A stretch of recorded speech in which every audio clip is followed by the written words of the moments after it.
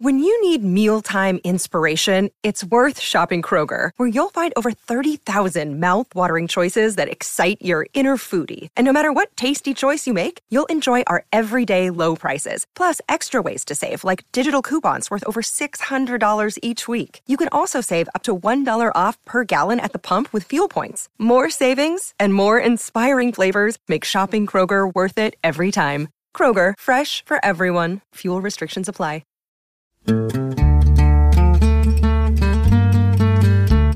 Give me a second to go and find. So you're rolling 1d8 and 2d12s. Perfect. There's a second d12. The suspense is intentional, not just because I have forgotten what shape dice are. It will. No, I know. No, leave it. Leave it. I was very smart to put my d8s back in the bag, like I was not using them. You can leave the bits about it, but you can't leave the silence.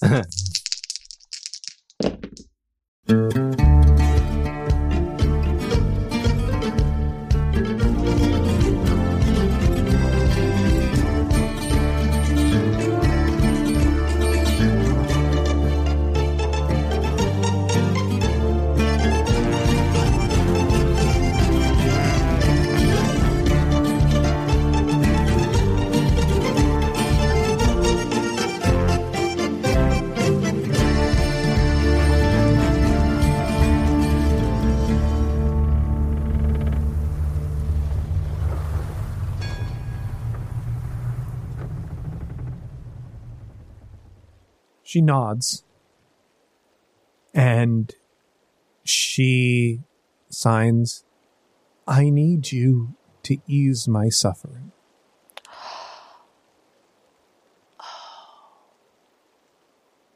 Oh. And then her eyes go wide, and she goes, no. Because Perhaps. I am sure you could. What I mean, I encountered sight in the Seratura.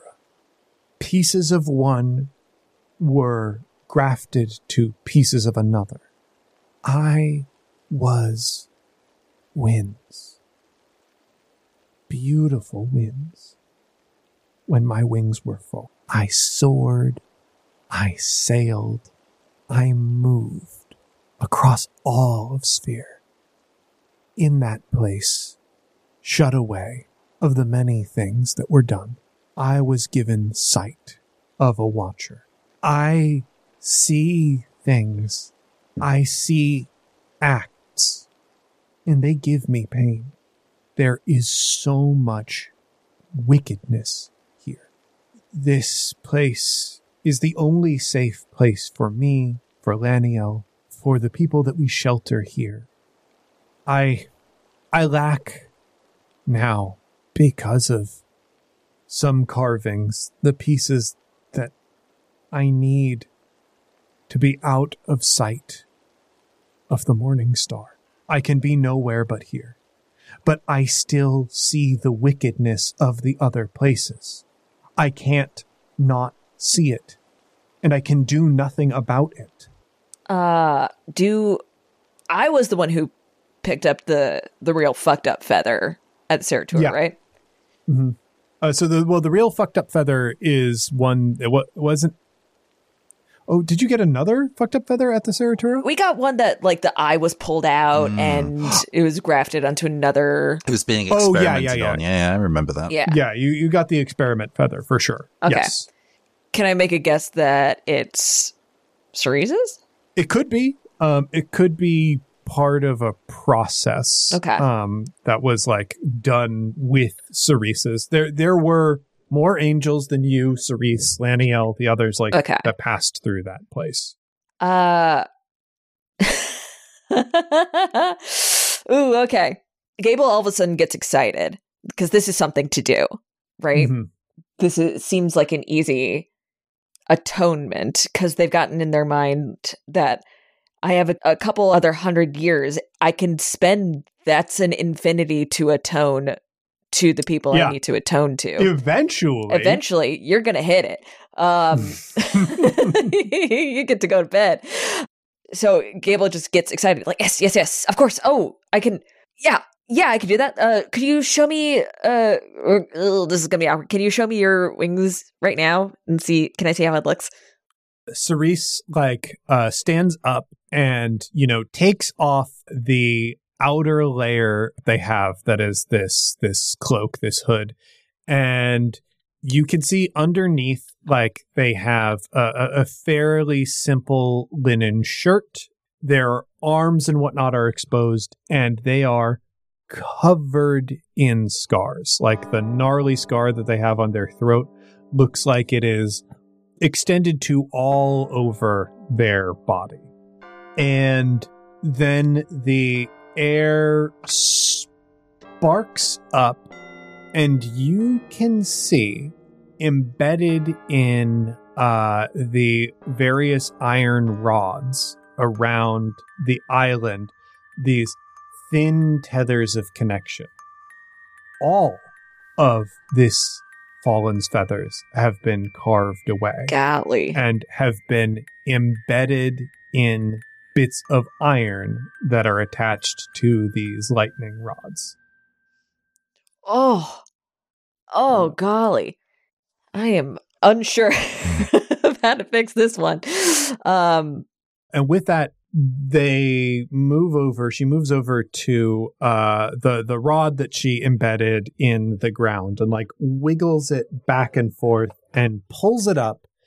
And you can see now for the first time this lightning glass. And I'd love to invite everybody to just Google lightning glass. It's pretty cool. Thank you. It's pretty cool to look at. We're all Googling. Mm-hmm.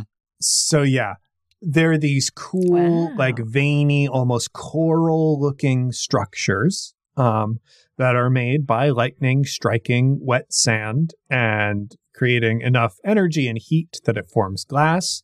This looks similar, except on the ends, especially if you can see some of the more extreme ends of lightning glass, there will be these clear, almost marble-like globes that have the look of eyes. I think at the end of it, the tiger's eye rock, it is that similar effect, glass that has so many cuts. Or if anybody has seen a bound fiber optic glass, it's when you take fiber optic cable and sort of cut it around the edges. So from the side, it is opaque, but it is transparent from the right angle because you're looking through all the fiber optic.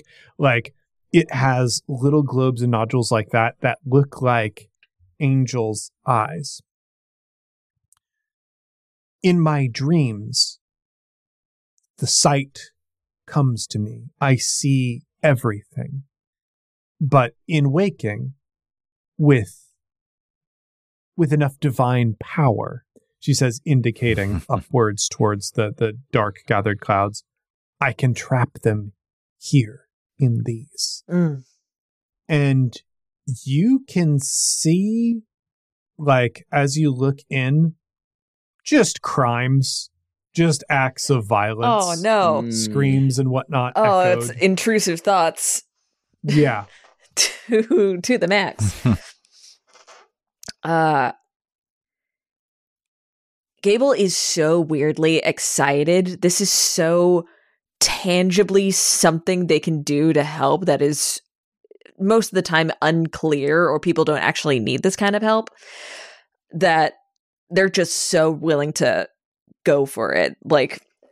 As soon as they tell me the plan, I'm like, oh, okay, absolutely. So we walking around doing little adjustments and trying to think of, okay, this is going to go here and this is going to go here, and planning out a pretty complicated spell, which they typically don't do. And all the while at the end of it, they're sort of blabbing about they haven't really gotten to explain what happened in the forest to anyone. So all the while they're still kind of blabbing to Cerise, like, but then we knocked the sovereign, was stabbed through it with a bird's beak, and then we all went to sleep. And not telling it in any sort of way, but also this is the plan to sort of tell a lot of angels, like, hey, guess who's back? Hopefully you're on my side. Oh shit. Yeah. Okay. Oh wow. Really, but soft launching it in a way like, hey, by the way, you're probably gonna get ring-a-ding pretty soon, but all the while working on this. Fascinating. Okay. Actually, I do, Liz. I want to know. So, are you saying I fought the Morning Star, who has ill intent for? Yeah. Fuck it. Kind? Fuck it. Why not? I would love for you to make a roll. Okay. And my first instinct would be to say this is either presence or intellect. Okay. You are trying to make an argument to this person. Presence. And probably for presence. you, I'm going to say this is going to be an average, like normal roll, because this is somebody who used to be in your choir, so you have this previous relationship together. Yeah, I've got 2 diamonds in presence, so I'm just gonna do that, but I probably won't add to it because it's all very passive. That is a 3 and a 7. All right, you got 2 successes and another bit of fate. You'll want to mark that down, scroll that away, as that will be important because you can use it later. There are 2 complications with this. Let's start with the successes. I think Cerise gets caught up in everything, and they are asking questions as you are telling the story, because like part of it is so unbelievable, but like you are also Bellwether. You are their sibling angel who was called up to be the sovereign's justice and then turned justice against the sovereign. Like everything that you've done and lived is a little bit unbelievable. But they did ask many questions about the Morning Star and were genuinely surprised to learn the Morning Star does not have like good intent for the world. And like after you say that and make that clear, their questions slow down. I think you are deeply pulled into the spell that you were setting up. There is a lot of excitement over this spell that you are constructing that we will get to in a moment. I think the complications are you don't notice that Cerise looks afraid and worried right now. As you have made all of these things clear. But your success means Cerise believes you and is bought into what you are saying. I imagine it's like when a little kid tells you a story and all of a sudden you realize like the actual meat of the story they're telling you is true, and that's but they're just so excited about it. Like, I saw a car and it crashed, it went boom, and you're like, okay, but where? Where did that happen? And so, but also this is the first time Gable's like followed up on this wild hair that they've had. So of course the pitch is not going to be that great. That makes sense. And so I think they're finally done with the preparations and they look up and see just how freaked out they've made Cerise. Oh, I'm so, that was a lot. That was way too much. Okay. I am so sorry. It's true. But maybe truth doesn't need to be all at once. It can be soft. And, sorry. I am going to ask, Liz, the spell that you were setting up, what is it meant to do? I'm going to have Cerise stand in the middle of the ring. And what we're going to try and do, instead of a full lightning bolt situation, we're going to try and make a circle of static electricity that will build up for a little bit.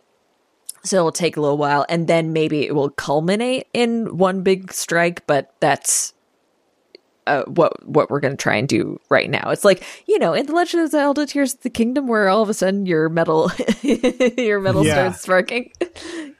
I've been thinking this whole time. Like that a lot. I think you've pushed a ranged Cerise into like this area. We get a bird's eye shot of it, and there's just kind of a beautiful arrangement of these lightning rods that resembles a bit of divine script.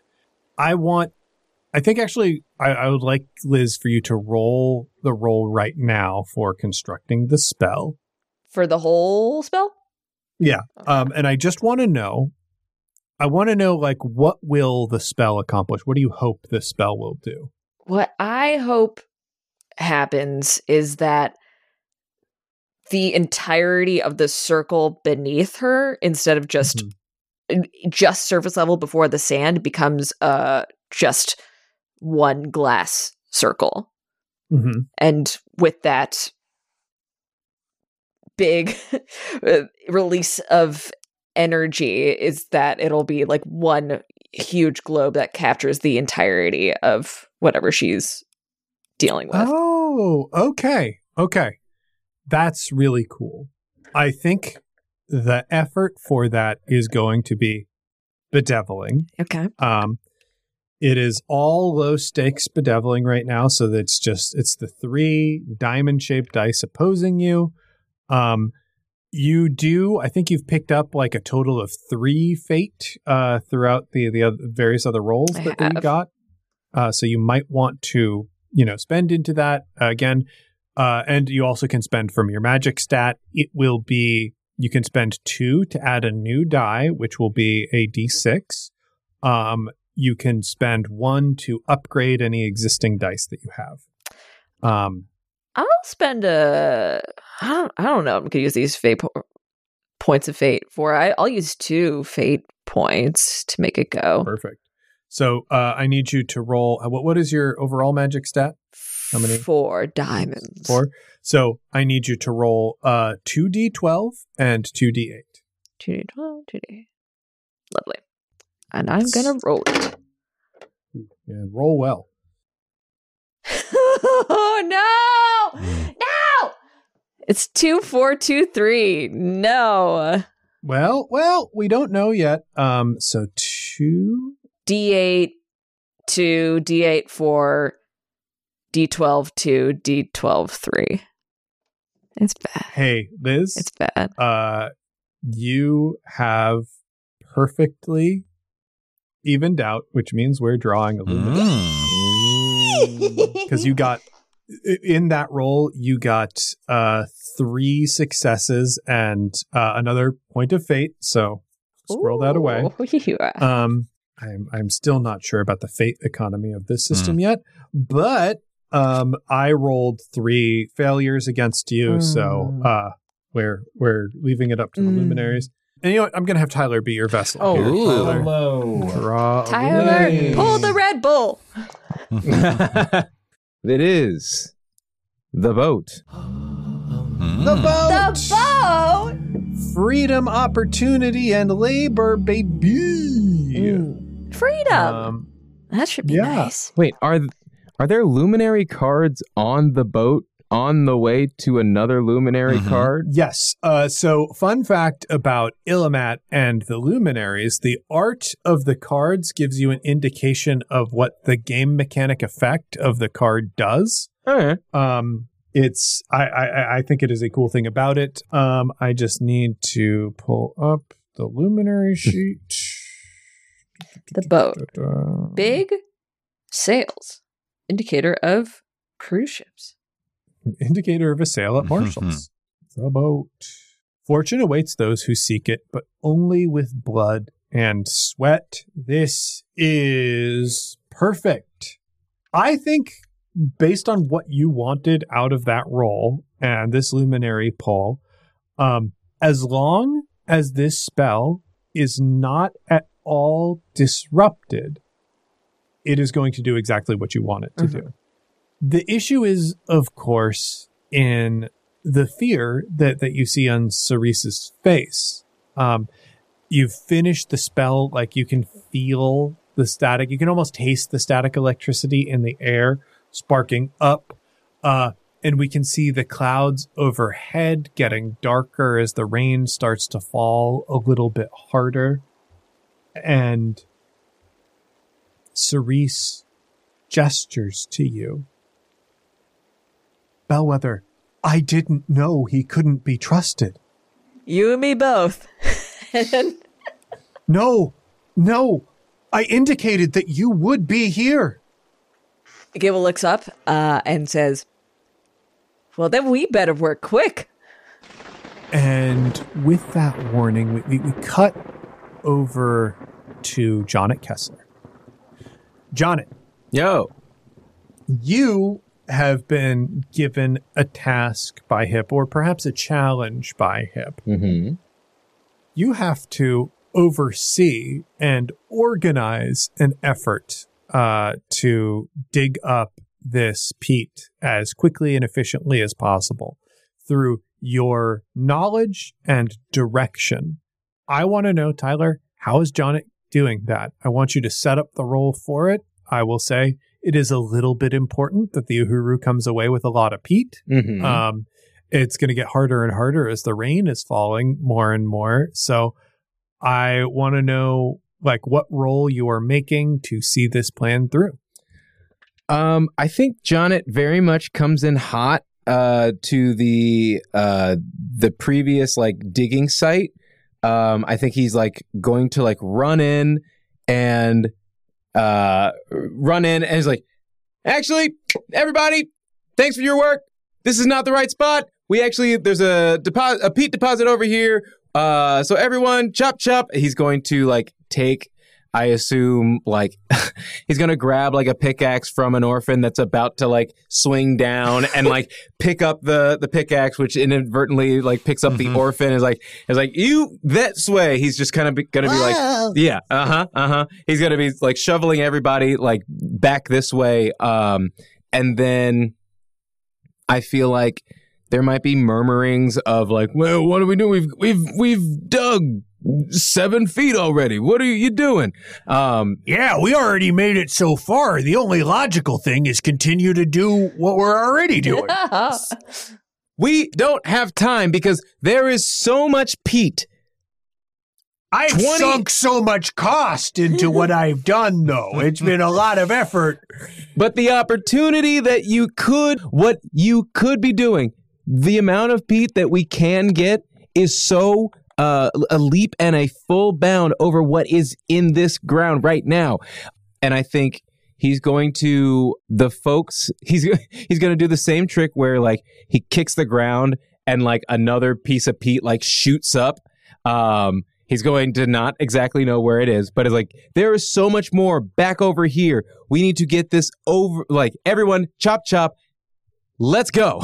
And so I think just overall, he's going to try to, like, do a thing where he just causes a small earthquake and loosens up the, I guess, the bedrock that the peat is, like cradled in. Yeah. So that I guess it might not necessarily make the digging easier. People are definitely going to be groaning about having to dig again, probably the same amount of distance. Sure. But I think the payoff that I would like to have is that when we finally do hit the peat, it's just like, it's loose. It's like you can grab it and like very easily, like you're not going to have to break it apart because it's kind of like already broken up within the ground. Okay. Yeah. I want you to roll for this. I'm going to put this as a 2 dice challenge again. This is a low stakes situation. So I guess maybe it feels like a presence roll and a magic roll. So yeah, maybe we will do 2 rolls. I want the magic roll to know what is happening with the peat underground, because that's cool. That's rad. Okay. Well, I guess I accidentally rolled. That's good. Is that the magic roll? That was the presence roll. Okay. Just the one. So for the presence roll, hey. Presence roll is going to be successful with an opportunity. Okay. So you let's get roll one that presence. magic. I get a present. Get a present. Roll your magic. Okay. Oh, hell yes. That is overall going to be 1 success, 2 opportunities, and a fate. Solid. I find it funny and also very silly that we've been playing this game for so long, and now I'm found myself in a position where I have to roll and then look at a thing to understand what I rolled. Yeah. We had this other game that we already understood and had to shift over to new bullshit symbols. It's okay. That are way worse because they aren't the final symbols and whatever. Anyway. So this is definitely successful.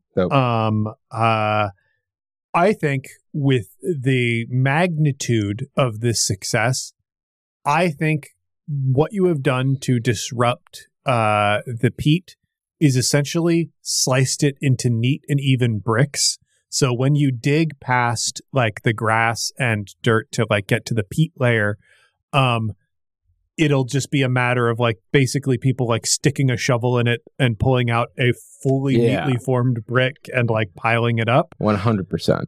The other thing is with the success and opportunity, organizing the crew, I think this goes extremely smoothly.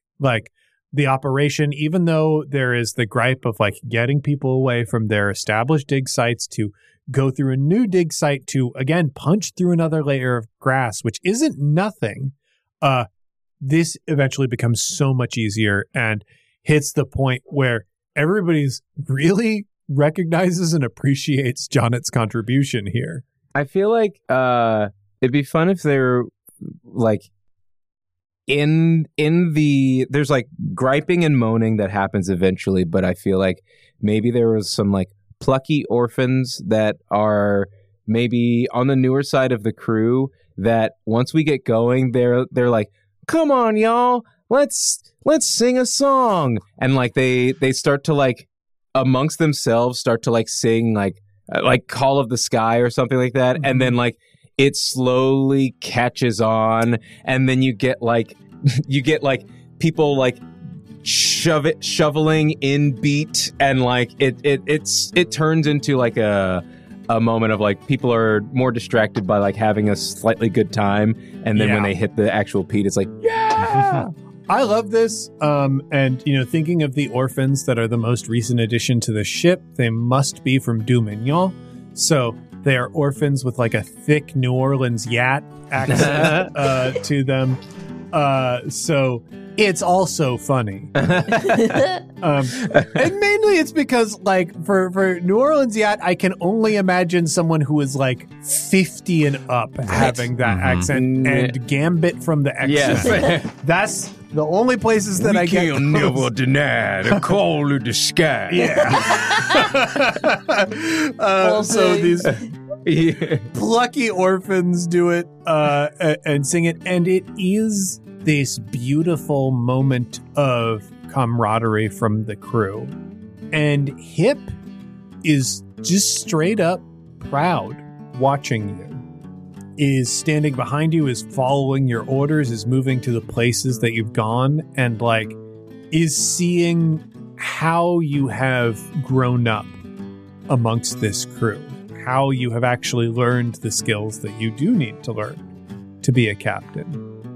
You rolled so well, there's no way that I can inject the conflict or bitterness here. So he says, as things are wrapping up, well, I guess Oromar Vale might have taught you something after all. Who are you?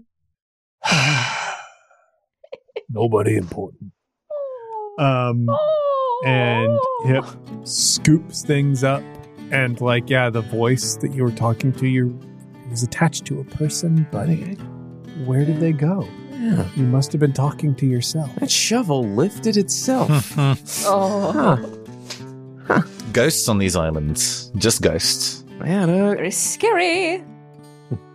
And yeah, this is a very efficient operation. Y'all are coming away with a good amount of peat. You have enough to make the journey to the mainland and even go far inland.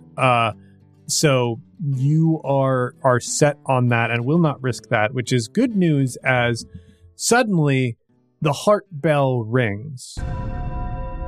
Tones of coming danger.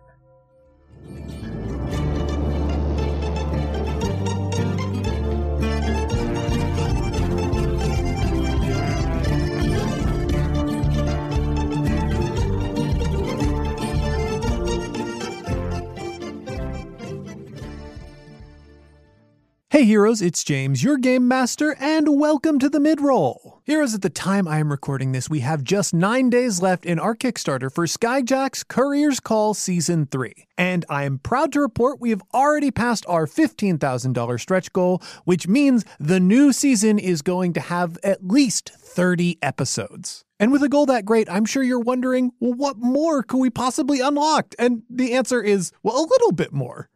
At 17,000, Drew and I will sit down for another behind-the-sales discussion about Courier's Call ahead of the new season. And if we can hit 20,000, we can get a new song from Arnie Parrott. So there's lots to look forward to in the final days of this Kickstarter. Please follow the link in our show notes. Head to bit.ly/cc Season 3. Or just search Kickstarter for Skyjacks Courier's Call Season 3. As always, a huge thank you to our backers over on Patreon. Without our Patreon supporters, we would not be able to produce this show. If you like what you hear, please head over to patreon.com/oneshotpodcast and sign up to become a supporter. Not only does it help us create every episode that makes it to air, but it also gets you access to cool bonus content. A huge thank you to everyone who's signed up to support us already, and everyone who's going to sign up in the future. Now then, a quick word from our sponsor. Another day is here, and you're ready for it. What to wear? Check. Breakfast, lunch, and dinner? Check. Planning for what's next and how to save for it? That's where Bank of America can help. For your financial to-dos, Bank of America has experts ready to help get you closer to your goals. Get started at one of our local financial centers or 24/7 in our mobile banking app. Find a location near you at bankofamerica.com/talktous. What would you like the power to do? Mobile banking requires downloading the app and is only available for select devices. Message and data rates may apply. Bank of America N.A., member FDIC. And with all that out of the way, let's get back in the sky.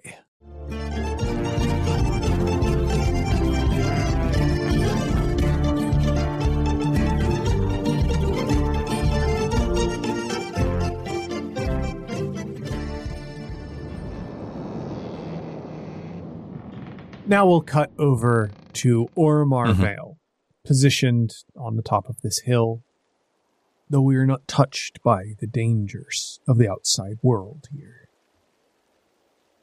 We see them through Cerise.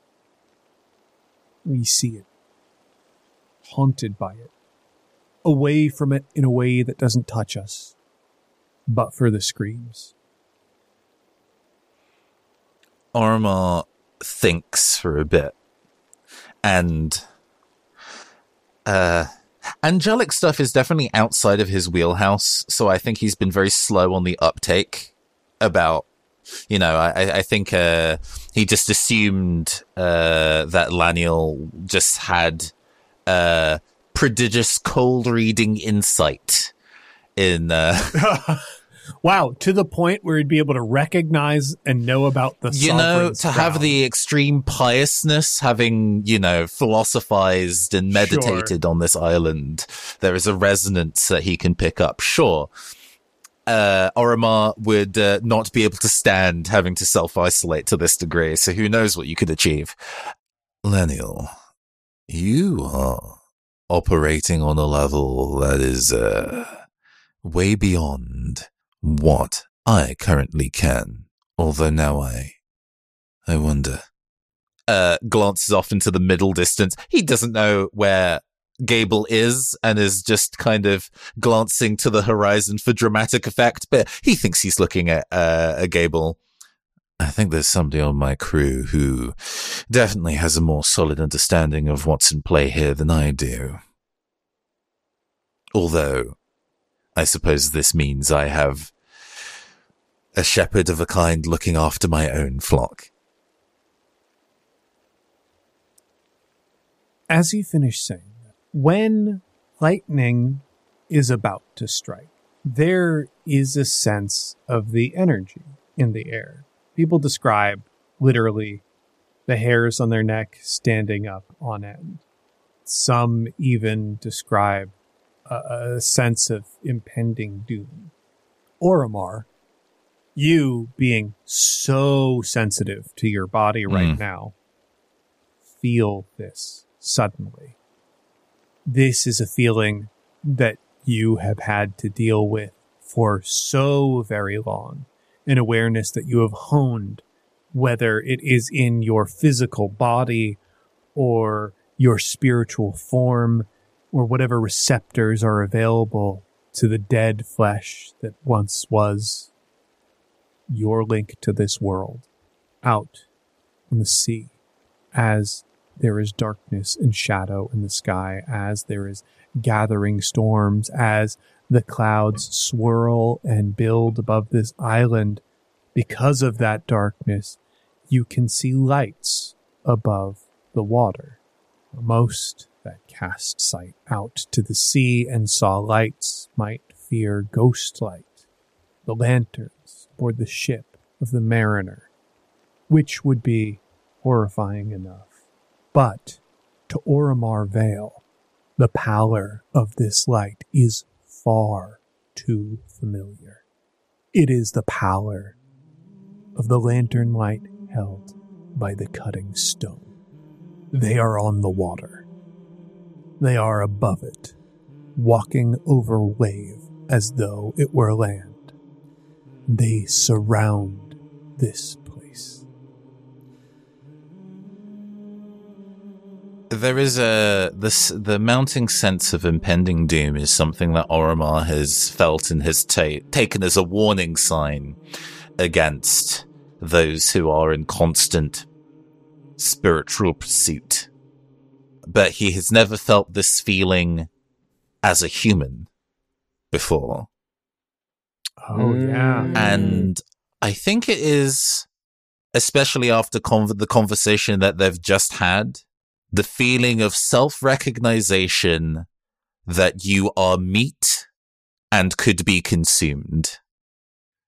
We assume that farm animals do not have the sapience to recognize that they could be eaten, that there is an end state where they are food for a bigger thing than themselves, and humans never have to think about this.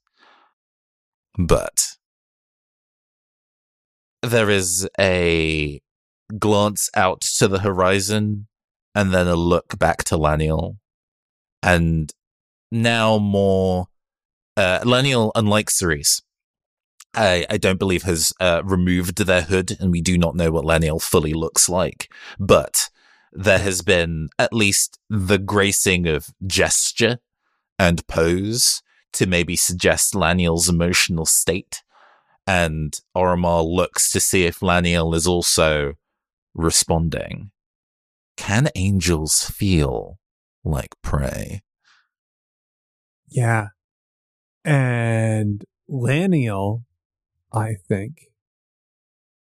Laniel, you could tell, like, with his back to the waves or whatnot.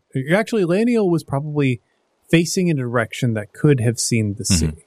Oromar was looking more towards the land, and Laniel was looking more towards the sea.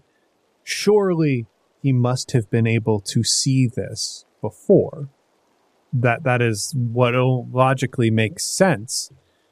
However, when you become of the threat, when you turn your gaze towards the sea and see the cutting stone, that is when Laniel reacts as though something is wrong. What is it? What do you see? I've never seen them chase me here like this before. I don't think you're familiar with the concept, Laniel. But death approaches. I am more familiar than you might know. From my profession, from my role, my station. I understand the shape of death, sure enough. Death that comes for you, or for others? That is the type of death that a shepherd faces, after all. Death that comes for others. And yet we may find both of ourselves to be the flock. Oromar leaves to head towards the Uhuru. And once Oromar reaches the Uhuru, that is when the heart bell sounds. The tones indicating danger to all of the crew that is scattered about the island.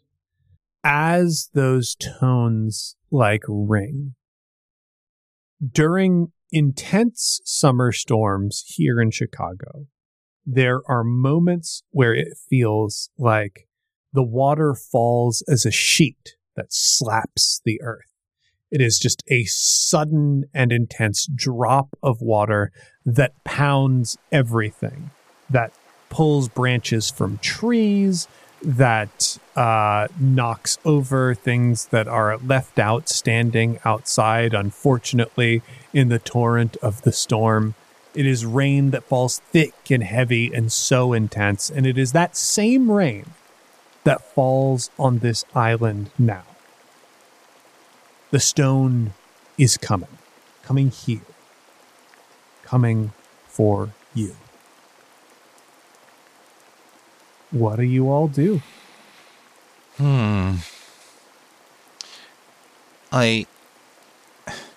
So get back in the fucking the interest. Wrap it up. The interesting thing here is that, well, even though Oromar has dealt with the cutting stone in a metaphysical space, which is not a thing that you can tell someone else to handle. You know, to resolve this approaching threat, first you must leave your own body. We can all do that. That's easy. It's not a thing. And the idea of actually having to fight one in physical space, and if that's even possible, is a thing that Oromar does not know. And as a result, he is terrified. Yeah, that checks out. Yeah. And is essentially preparing the ship for physical combat, even though he is fully aware that that will not help. Oh, I love that. I think because Oromar is the person who sounded the alarm and shout and got the warning out there first, Oromar is on the ship first with, whoever was able to make it back or whoever was already on board, making whatever preparations. And that is the environment, at least, that Jonnet comes back to.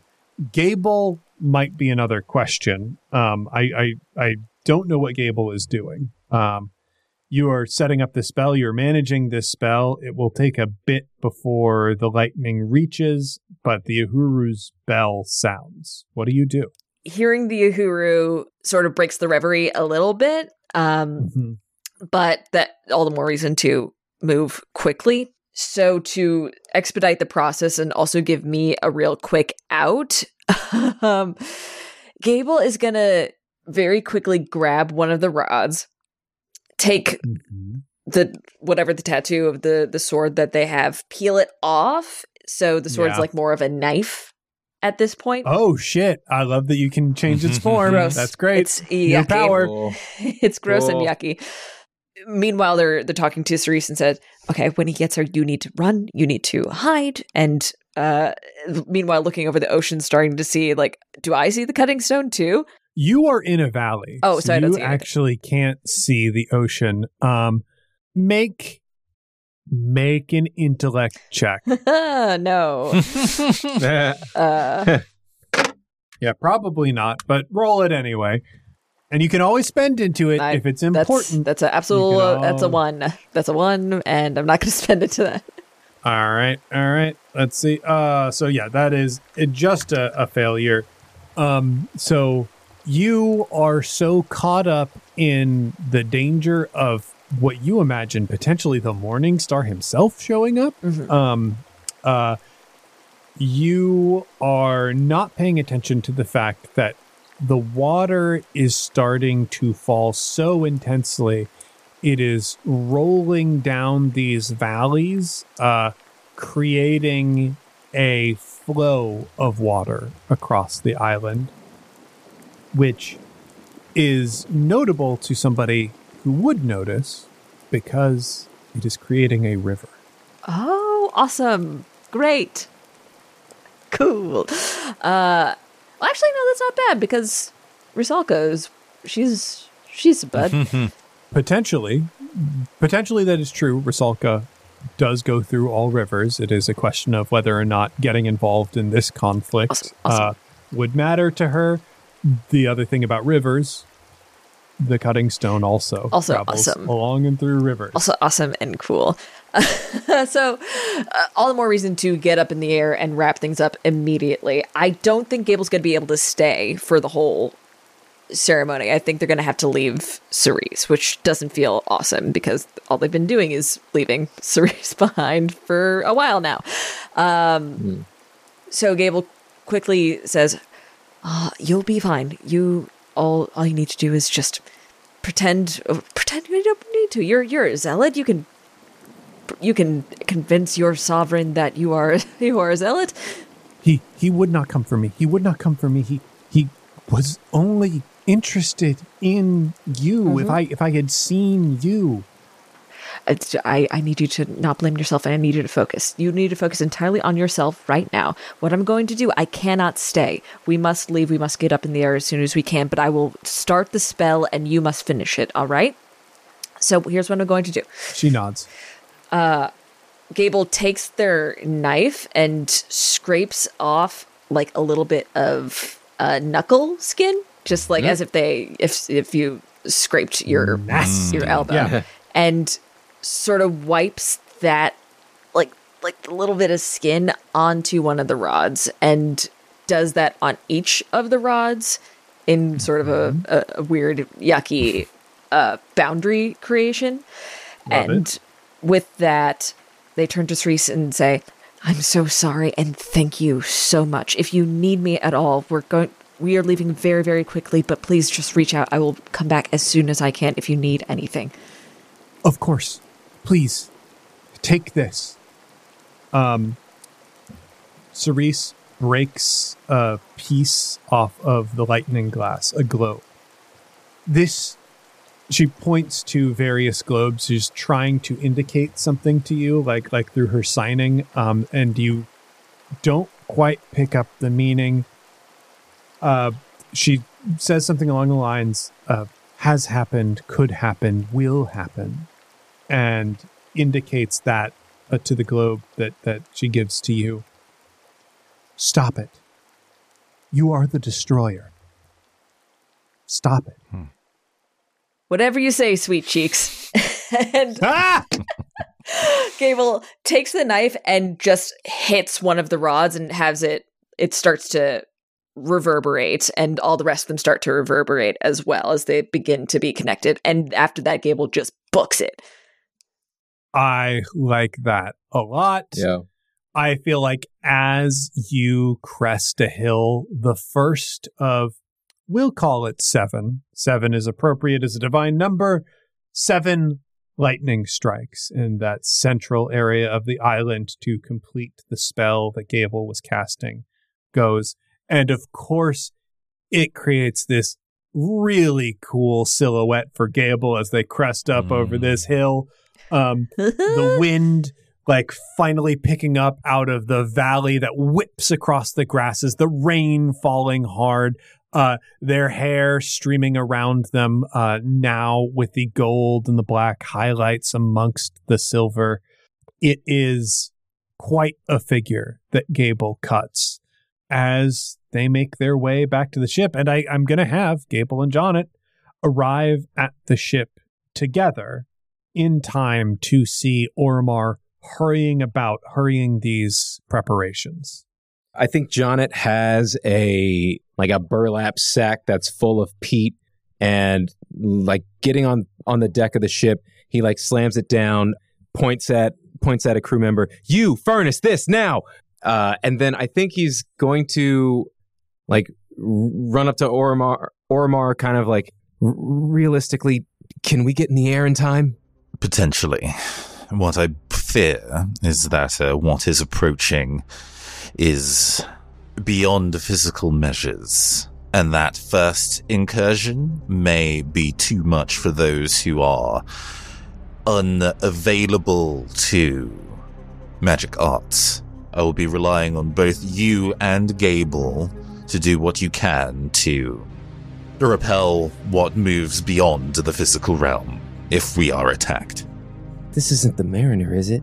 No.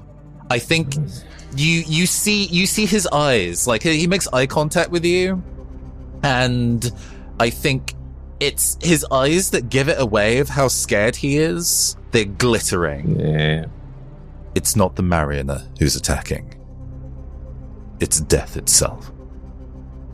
I think Jonnet is immediately struck by the visible fear in the captain, and I think he is immediate, like inside he's like, okay, I need to steel myself, because like what is coming for us is spooky. What I just saw is scary. That is like, I wasn't ready for what I was about to see, and that the captain has glistening eyes, because I ain't never seen that before. And so I guess he turns to Gable and is like, how do we fight? How do we send this back? Helm and up. Helm and up. Up. No. I am going to call for a roll. Mm-hmm. I think Oromar is the one that has to do this. We got to know what Oromar learned about the cutting stone in his 6 months of evading them and surviving them. I think this is going to be 1 high stakes die and 1 low stakes die of difficulty. And Nathan, you can tell me what stat you are going to use for this and make any preparations you want. There is real information at play here that could be useful to you in this coming conflict. There is a thing that Nathan Blades knows about how the cutting stone works, because it's come up before, in that it is immediately drawn to imminent death. We did in Acheron kill a red feather and try to use its the dying essence of the man to drive to steer the attention of the cutting stone, and that would be Oromar's first port of call, is to go and like, okay, is there a person here that could be sacrificed? But there is a conversation that he has just had and talking. And it has immediately made him very reticent to sacrifice a person. That's fascinating. I love that. I'm going to make an intellect thing here. I think this is a thing that Oromar is going to try and puzzle out. My intellect is 12, which is currently a rolled 3d8. I would love to spend, it is 1 point to upgrade. Yes. Let's spend 2 points to make 2 of those d12s, yeah? Or d10s. I love it. 12s, yes, because it works like the other game. Yes, hold on. On the d12s, we have a 3 and a 7. Okay. Hey, that's pretty good. On the d8, we have a 4. All right. So you get overall 1 net success and opportunity, which cancels out against the complication. So it is just a success. Okay. I am going to give you the option, Nathan. So you do know they are drawn to death, almost like sharks are drawn to blood in the water. What other thing would you like to learn about the cutting stone? The traversal of all metaphysical beings we have seen so far have rules into where they can and cannot go. Things travel via the sea. Things travel via the air. Things travel within the forest, but not outside the forest. Where can the cutting stone not travel? I really am so glad that you said this, because this is going to strike you with two revelations very quickly. Mm-hmm. The first is, like, you know, now that this information is relevant, the thing that Oromar learned on his long trials, like fighting against and surviving against the cutting stone as a spiritual form around his body, is the cutting stone cannot stray or travel too far from a river. They need to be near rivers. Rivers are the portal to death. They are death itself. That is just something that the cutting stone depends on. So, you know, when you were on the ship, when the ship was in the air previously, those were moments of respite for the spiritual form of Oromar Vale, where he was able to like really indulge in trying to learn how to control his body and whatnot. So getting into the air is probably going to be the nug to save you. There are no rivers on this island. And probably the rain is what is contributing to the cutting stone allowing themselves to get here. The weather being controlled has something to do with that. But the other thing that you realize is one of the cutting stone attacks that happened against you quite recently that you didn't think of because there were more important discussions happening at the moment and you were very focused on those, happened in Ungoni. Ungoni, which is a floating city over a desert. There was no river nearby.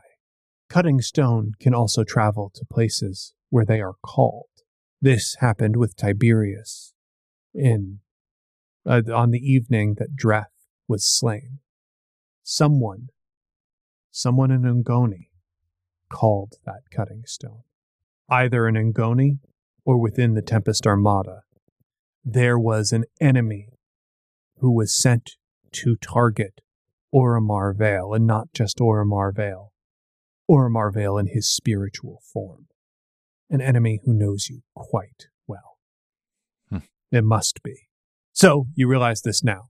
There's an opportunity for the Uhuru to protect itself, and in places that should have been safe, there is an enemy.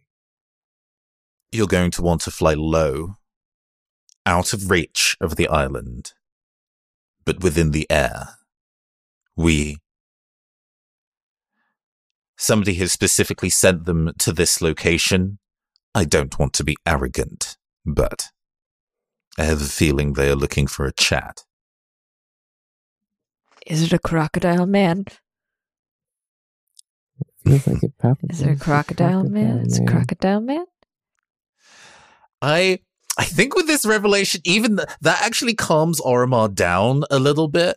The fear was these are beings being sent to attack the crew en masse. He may be able to protect himself, but there are so many people that he would not be able to protect and wouldn't have the skills or knowledge to be able to spiritually rebuff them all from being in danger.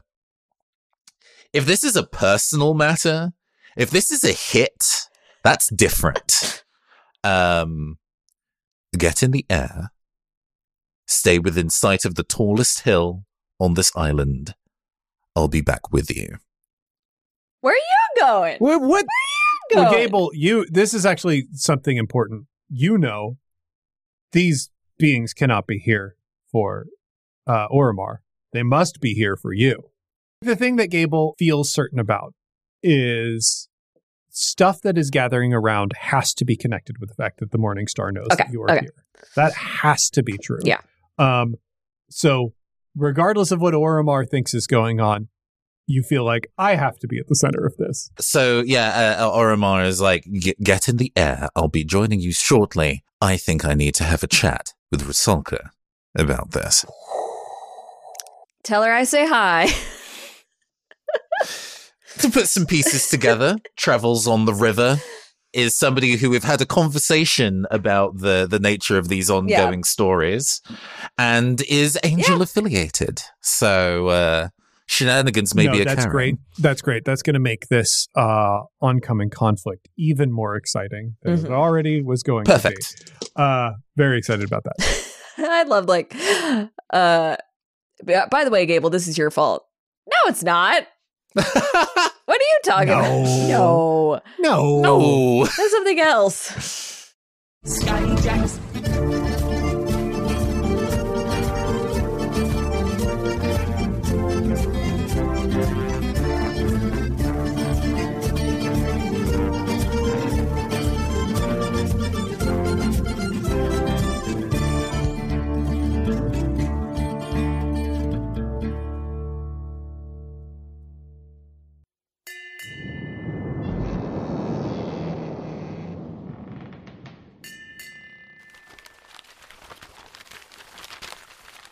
The pages turn now, flying by. We see the ink itself forming its own pattern as rich, dark tones fade between the fillings of a pen. All of them surrounding words that are not words, and diagrams that are no longer diagrams. Rough shadows of ideas, horrid depictions of anatomy, and eyes, so many eyes. The pages go blank. The flipping slows until we see one final true entry written in a shaky scrawl. There is no date given. Flesh rots. I don't know if it was hope or hubris that made me think I could graft eternity into myself. My brittle fingers now struggle even to hold this pen. But there is more light in Sphere than the sovereigns. In my decay, I have found my true path. Everywhere I go, I hear the whispers. They speak the word in hushed tones, huddled in their houses on their skyships. They tell the stories of my work, the path I have and will walk. Sorrow's End, the Red Knights of Kyne's Alley, Potter's Song, Shankhill, Severum. Do I serve the Lumen? Have I become the Lumen? When did I truly first become bound to the Butcher? For all the light and unsteady shaking of the hand that held that pen, those words are written deep and bold on the page. I wonder what you think. I see you now, dear reader. Will it matter to you if I am the power or the servant when my knife parts your flesh? I have trouble holding you in my sight, finding your path. There are answers in the meat that hangs from your bones, in the song of your blood. I must know.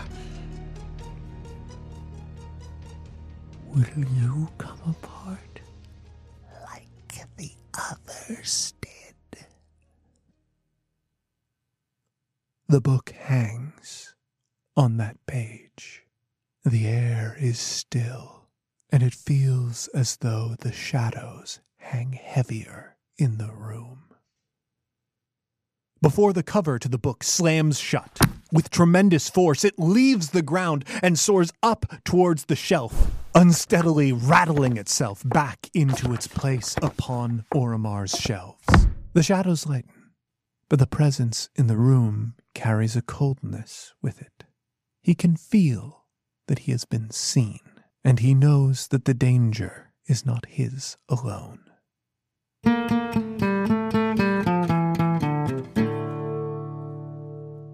Campaign Skyjacks is a one-shot network production. For more information, be sure to follow us on Twitter over @CampaignPod for updates about live shows and other events we might be doing. The history of role-playing games is weird and wild, and we here at System Mastery are determined to look through it all. Every heartbreaker that drove a man to bankruptcy to see his vision of D&D with really specific armor maintenance rules come to fruition. Every game where you get increasingly certain as you read it that this is all just one person's weird fetish. Every system that painstakingly recreates how medieval life was really like, and then also you can cast Fireball. The System Mastery podcast wallows in the filth of RPG history. Come! Join us in the muck at System Mastery. You can find more great gaming shows over at oneshotpodcast.com.